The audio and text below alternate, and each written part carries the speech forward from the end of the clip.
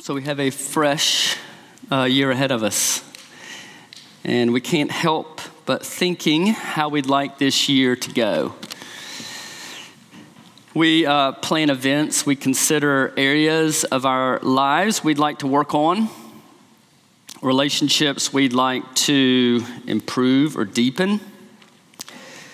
We evaluate how we'd like to spend our time, and that most valuable resource of all being our time. And we think about our faithfulness, we think about our effectiveness, we think about our impact. It's probably this time of year we most think along those lines. If you notice, a lot of the content of our liturgy related to that, God establishing our work, making it count, not being in vain. We do so as individuals, families, and a local church. And I love Lawndale. I love the body of believers here. Alan and me and our family, this church occupies a very special place in our hearts. And I'm really excited about the things that are going on in our community life together. We're having healthy conversations as a church about who we are as a local church, how God's gifted us, what He's calling us to do, and where He might be stretching us.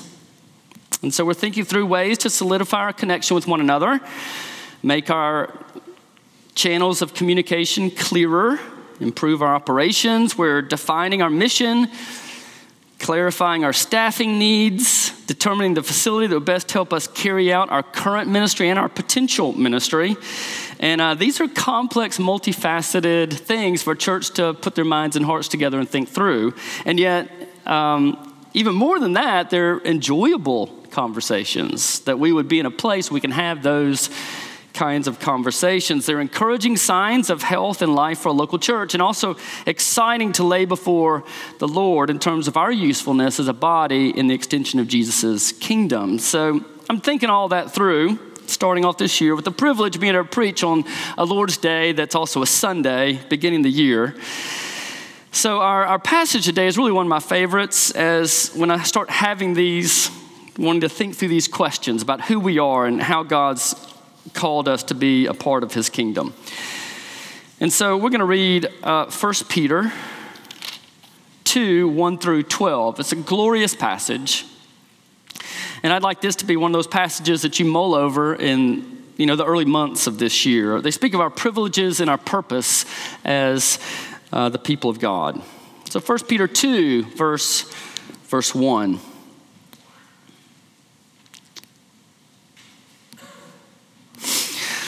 So put away all malice and all deceit and hypocrisy and envy and all slander like newborn infants. Long for the pure spiritual milk, that by it you may grow up into salvation, if indeed you have tasted that the Lord is good. As you come to Him, a living stone, rejected by men, but in the sight of God, chosen and precious. You yourselves, like living stones, are being built up as a spiritual house, to be a holy priesthood, to offer spiritual sacrifices acceptable to God through Jesus Christ. For it stands in Scripture, behold, I am laying in Zion a stone, a cornerstone, chosen and precious. And whoever believes in Him will not be put to shame. So the honor is for you who believe. But for those who do not believe, the stone that the builders rejected has become the capstone, and a stone of stumbling and a rock of offense. They stumble because they disobey the word as they were destined to do. But you are a chosen race, a royal priesthood, a holy nation, a people for His own possession, that you may proclaim the excellencies of Him who called you out of darkness into His marvelous light. Once you were not a people, but now you are God's people. Once you had not received mercy, but now you have received mercy. Beloved, I urge you as sojourners and exiles to abstain from the passions of the flesh which wage war against your soul.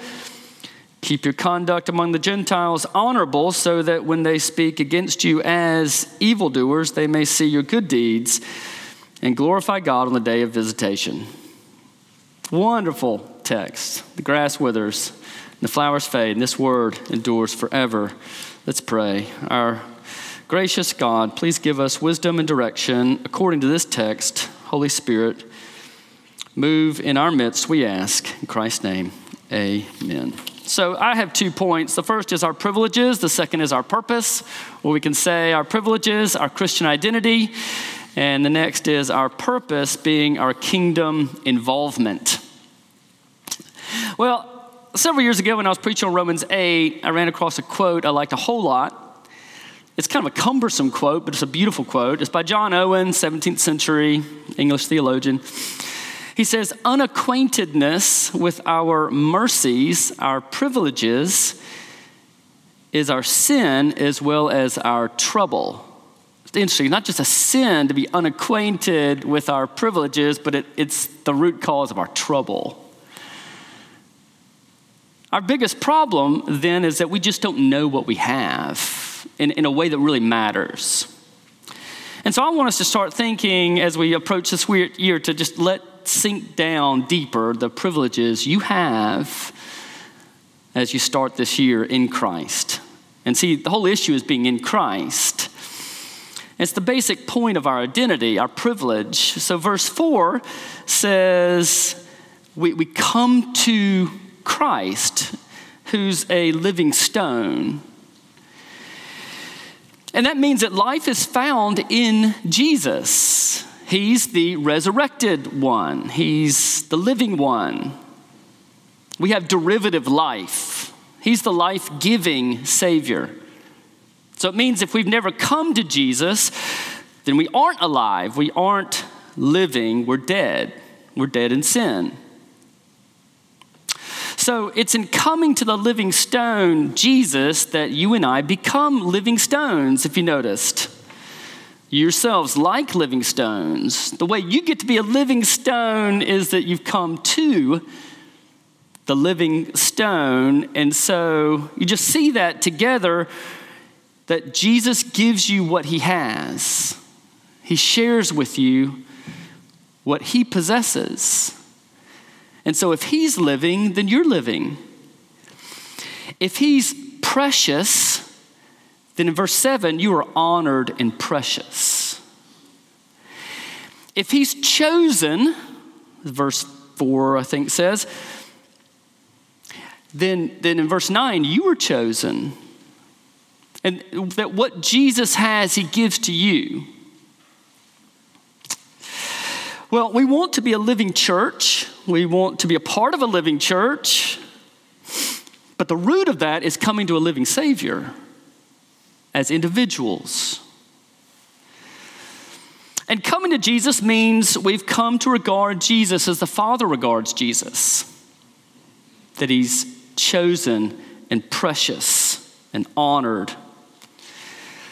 So he's not a stone to be rejected, not a stone of stumbling, not a stone of offense. Our world, to varying degrees, views him that way, and we have to look into our own hearts where we view Jesus as offensive or as someone we stumble over. He gets in our way. But saving faith is viewing Jesus like the Father views Jesus. Precious, honored, chosen.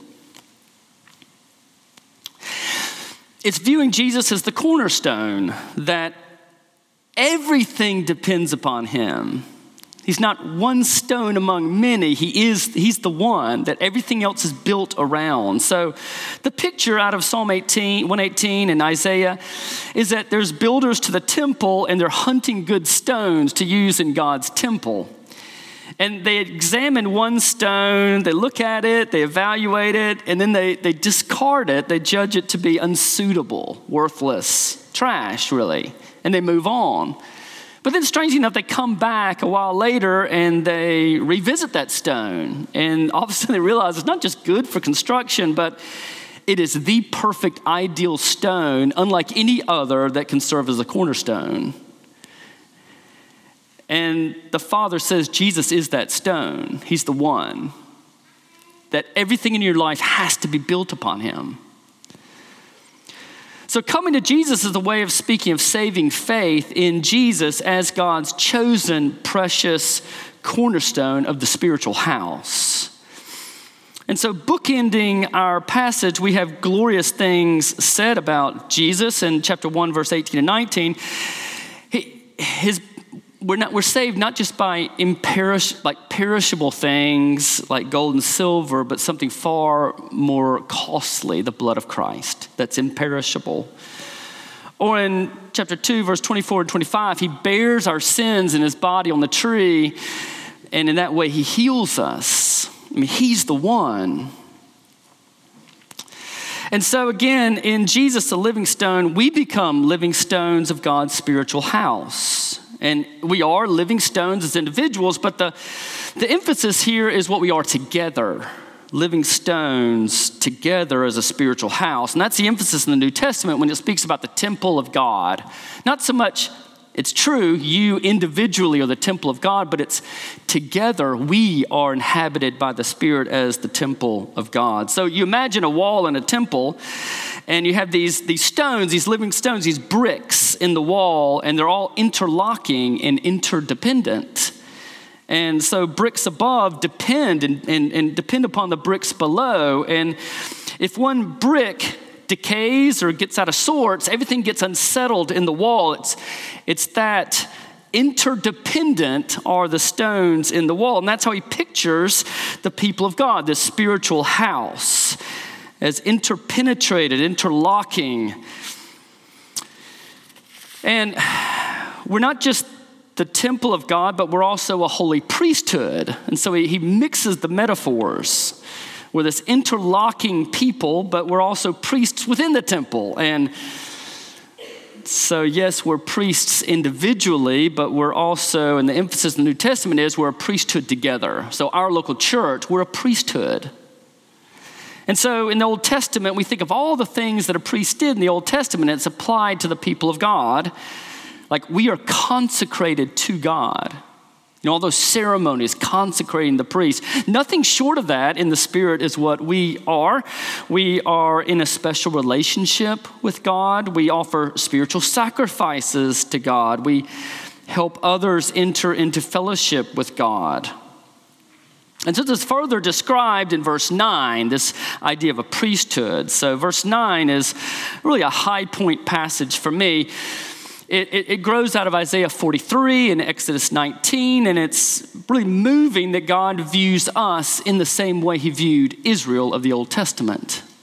So Exodus 19, you know, he just brought them out of bondage to Mount Sinai, and he says these wonderful things to them. He calls them, and therefore calls us here, Peter applies it to us, that part of our sense of being a priesthood is that we are a chosen people, a chosen people. And so that idea of chosen, you have election behind that, the plan of God in your life. You also have the idea of being select. Like he went after you. He took the initiative in your life and went after you. Like he wanted you. He saw you and wanted you to the degree that he wanted to adopt you into his family. So it's a note of adoption. That we're blood relatives, we're a new people, a new family, a new race in the world, and we're blood relatives joined together by the blood of Christ. And so the Heavenly Father's gone after you and adopted you in Christ and made you his sons and daughters because he wanted you to be a son and a daughter in Christ. You're a chosen people. And you're a royal priesthood. And so kings of the day would have select priests, like their special cadre of priests, and Yahweh, the true king, has his special priests. And you are they. Now really, Jesus is the true high priest and also the perfect sacrifice. It all goes through him. Yet in Christ, since he laid his life down on your behalf and washed you clean by his blood, and he constantly intercedes on your behalf in glory to where no one can lodge an accusation against you. He has enabled us to be a priesthood that is the special ones of the true king. And so if chosen people speaks of adoption, royal priesthood speaks of access. And you have access to God, direct access. And then you're a holy nation. Another aspect of being a priesthood is that you're a nation. A nation is sociopolitical. It's a people that are organized together with boundaries, laws, and a government. And Paul is saying you are a nation, a new nation in the world. That you have a citizenship which is in the kingdom of God that transcends any other citizenship you might have. And therefore, your loyalty and your allegiance is ultimately foundationally to God. You're set apart to Him. So holy nation speaks to our allegiance. Where is our primary allegiance? And it speaks to us being ambassadors from God to this world. Allegiance and ambassadors. And then you're also a people for His own possession. And kings in the day they'd own everything, but then they'd have a private collection. This collection they just really hid for themselves and really enjoyed. And you had to have special permission to see it. And God applies that to you. He calls you His special possession, the treasure that He holds close, that's dearest to Him. So if chapter 1, verse 18 and 19 says He paid for you with the highest cost, which is the blood of His beloved, and therefore He has deep affection for you. So chosen people, adoption, royal priesthood, access, holy nation, allegiance, and being ambassadors, people for His own possession, His deep affection for you, your attractiveness to Him. It's incredible things at how He views you. And then in verse 11, if we are all that, then that also means we're sojourners and exiles here. If we're that, then we're not really citizens here. We're sojourners and exiles. And it's really imperative that we take that to heart. We'll never live well. We'll never truly make an impact unless we do. We'll expect too much out of this world, or we'll get tangled up in the priorities of this world, but we're a chosen race, a royal priesthood, a holy nation, a people for His own possession. If we are all that, then we're sojourners and exiles here, meaning that here is not our true home, but we're heading towards our true home. And so the idea is we're resident aliens, or we're foreigners and strangers here. It's not that we're tourists and sightseers who don't care about where we are. The idea is that we labor here, we live here, we have a purpose here, like a resident alien would, but we don't expect to feel at home here. And we don't take our cultural cues and way of life from here. They derive from our true home, glory. We're exiles and sojourners here. Now, all of these are your privileges and your identity. It's remarkable how He builds these one on the other in the way God views you in Christ. Maybe that sink down further. And so if we are all this, then what is our purpose? If these are our privileges, what is our purpose? If this is our identity, what is our involvement? And so again, that quote we started our service with, what goes deepest to the heart goes widest to the world. So if all this is going deep in our hearts, we should expect it to go out from us to the world. We should expect that to be perceived by those around us. If all this is not going out from us to others, then we have to question how deep it's really gone down into our hearts. So again, identity drives involvement, status moves us to service, who we are dictates what we do. We're not asked to do what we're not. So let me highlight 7 things out of this passage that speak to our purpose, involvement, service, that grow out of who we are in Christ. And so the first one, 7 great things to think about at the start of a new year as individuals in a church. So the first is, out of verse 2, as we enter into this new year, because of who we are, let's long for pure spiritual milk. So 1 Peter, the letter, has 23 imperatives, if you wanted that information. And however, in our passage, this is the only one. And so it's incredibly important, and also the word is really intense. It's a very strong word, this long for. So some commentators view this imperative as a central imperative of the whole book. Like if you just want to have one command, take this one, they'd say. And so it means a very strong desire, even a craving. The picture is, as you know, like a little baby who's hungry and just wants milk right now. Verse 23 of chapter 1, you see, calls the word an imperishable seed that gives birth and causes growth. It's this hidden power it has. And so what Peter is encouraging us to do is, would you long for it?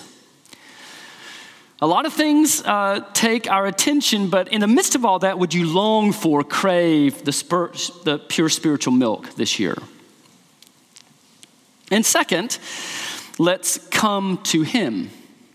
Let's come to him, always going to the word himself, Christ. Because Christ is the one about whom the word speaks. He's the word himself. And so when we get to verse 4, and that wonderful little short phrase, as you come to him, in the sense that you're always going to him. So let's be wary of the way that we really, in our heart of hearts, reject him and stumble over him and get offended by him. When he's that immovable rock in our way, when we have other priorities and agendas for ourselves. And I love the thought, let's aim to regard him and behold him more and more as the Father does. And in my mind, the passage that comes out is Philippians 2, the Christ hymn, when he keeps going down, down, down, and the Father steps in and says, your verdict may be the cross, but my verdict is I'm raising him far above our rule and authority, power, and dominion. Every knee is going to bow to him. And I want my view of Jesus to be the view of the Father for his Son. And so we view the Son as chosen and precious and really the cornerstone of our life. And so that leads us to verse 3, that we would taste and see that he's good, you know. And so verse 3 comes out of Psalm 34:8. In Psalm 34:8, the Lord is Yahweh, but in verse 3 here, Peter says, no, that's Jesus specifically. And he's not one good among many, he's the good, as Scripture portrays him. And it shows that God wants the good for you. He's for you. He's for your happiness and your well-being. And it's linked and anchored in the one who is good, the Lord Jesus Christ. He supplies the privileges of this chapter. God is out for your good in him. Well, third, as we enter into this new year, drawing from our privileges, let's offer spiritual sacrifices acceptable to God through Jesus Christ.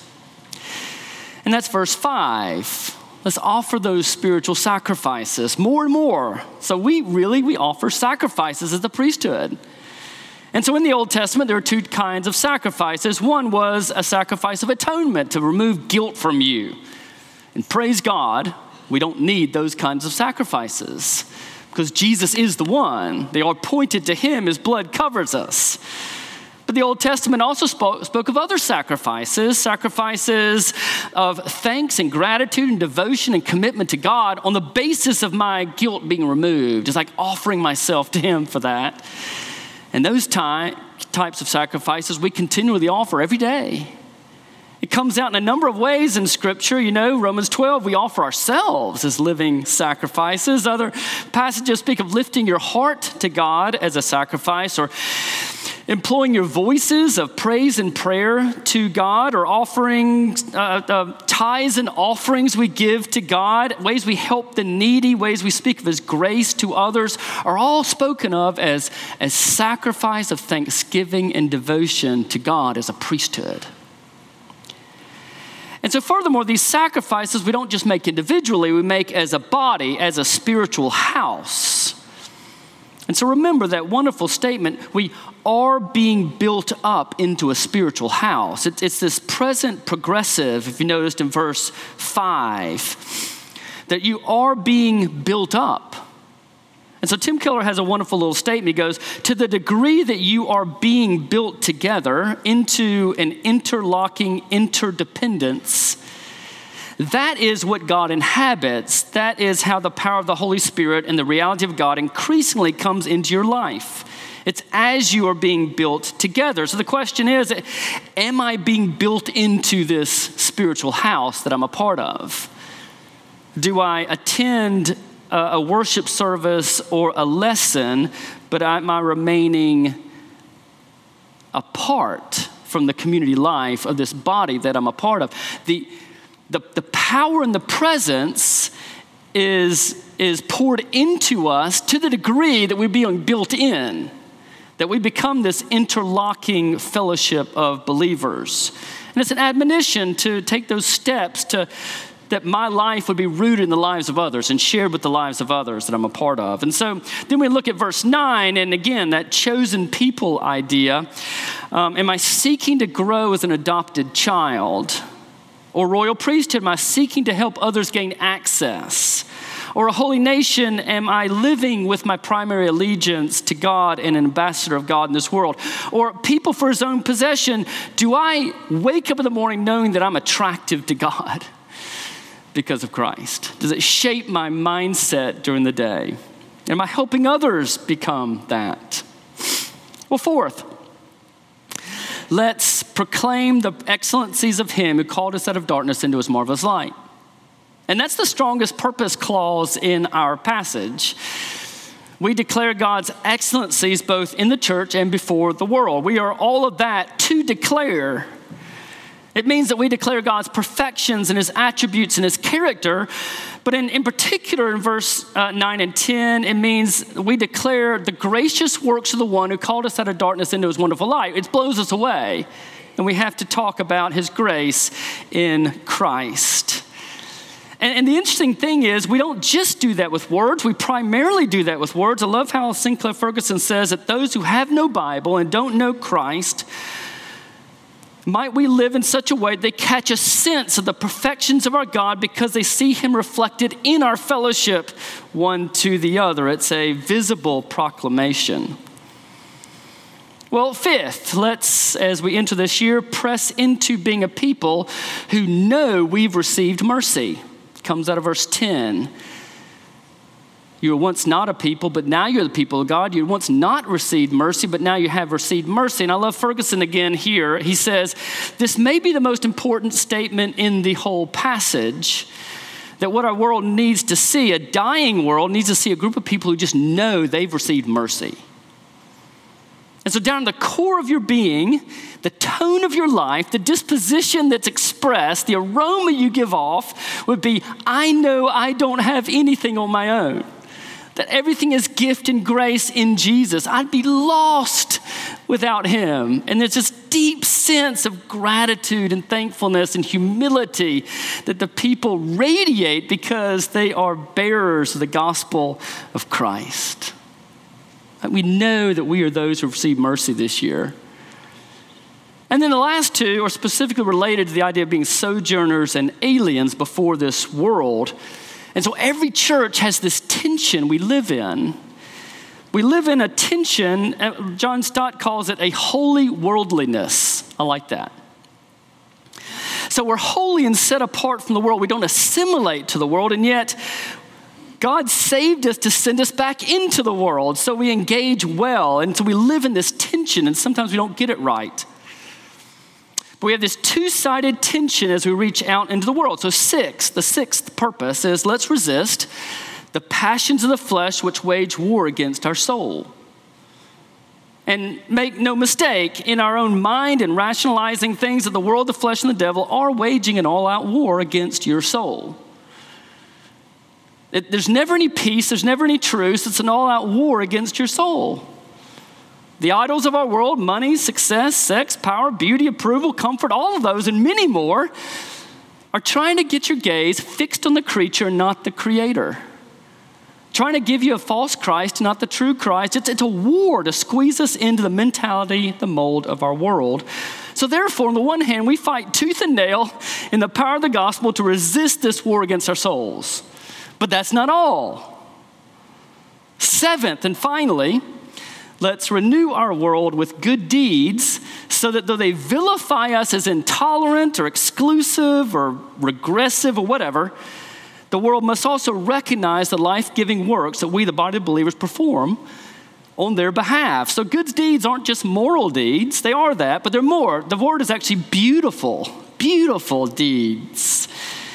It's things that our world knows it needs. It's things that promote peace and justice and goodness in society, that we are leading in that. So we don't just abstain from the world, we engage well with the world. We live in that tension. As John Piper says it well, he goes, doing good deeds before an onlooking world is a necessary part of declaring God's marvelous works and making him a name on earth. So we as a people, we think through the needs and the aches and the heartbreaks of even our city, and we engage in those needs that God has placed us among for Christ and his kingdom, that he might be glorified on the day of visitation, with the hopes that that would awaken and draw the world to Jesus. So these are our privileges and these are our purposes as a body of believers, traced in this little section of 1 Peter. So two closing things. One, in terms of our privileges, let's get more acquainted with our privileges. Always more acquainted. And maybe in verse 11, might you know you're beloved in Christ. Might that word ring loud and clear to you. The beloved came after you, and you live in that. And second, our purpose. Let's take steps to be more of an interlocking, interdependent fellowship. And maybe one of the best ways is our community groups organized in our church kind of by decades, bigger groups with a threefold vision. And one is that we'd strengthen our fellowship with one another. Two, that we would have safe places to invite people that might be inquisitive or concerned or needy. And third, that they might be channels through which we might serve our community. There's a threefold purpose there. Might we lean a little bit more into those groups? And to that degree, beginning on the 15th of this month, hopefully, our Sunday school is going to be arranged by community groups. And so we'll have more information of that forthcoming, at least through Easter. Our privileges and our purpose, a glorious passage. So as we start this year, may God go on building us up into a spiritual house to offer spiritual sacrifices for our own good and the good of the world. Amen. Let's pray. Thanks, Father, for this great passage that Peter gives us. And we pray that you would do that work of letting it go deep, to fill our hearts with really thankfulness and a renewed sense of purpose that we have on this earth. And we give you praise in Christ's name. Amen. Please stand.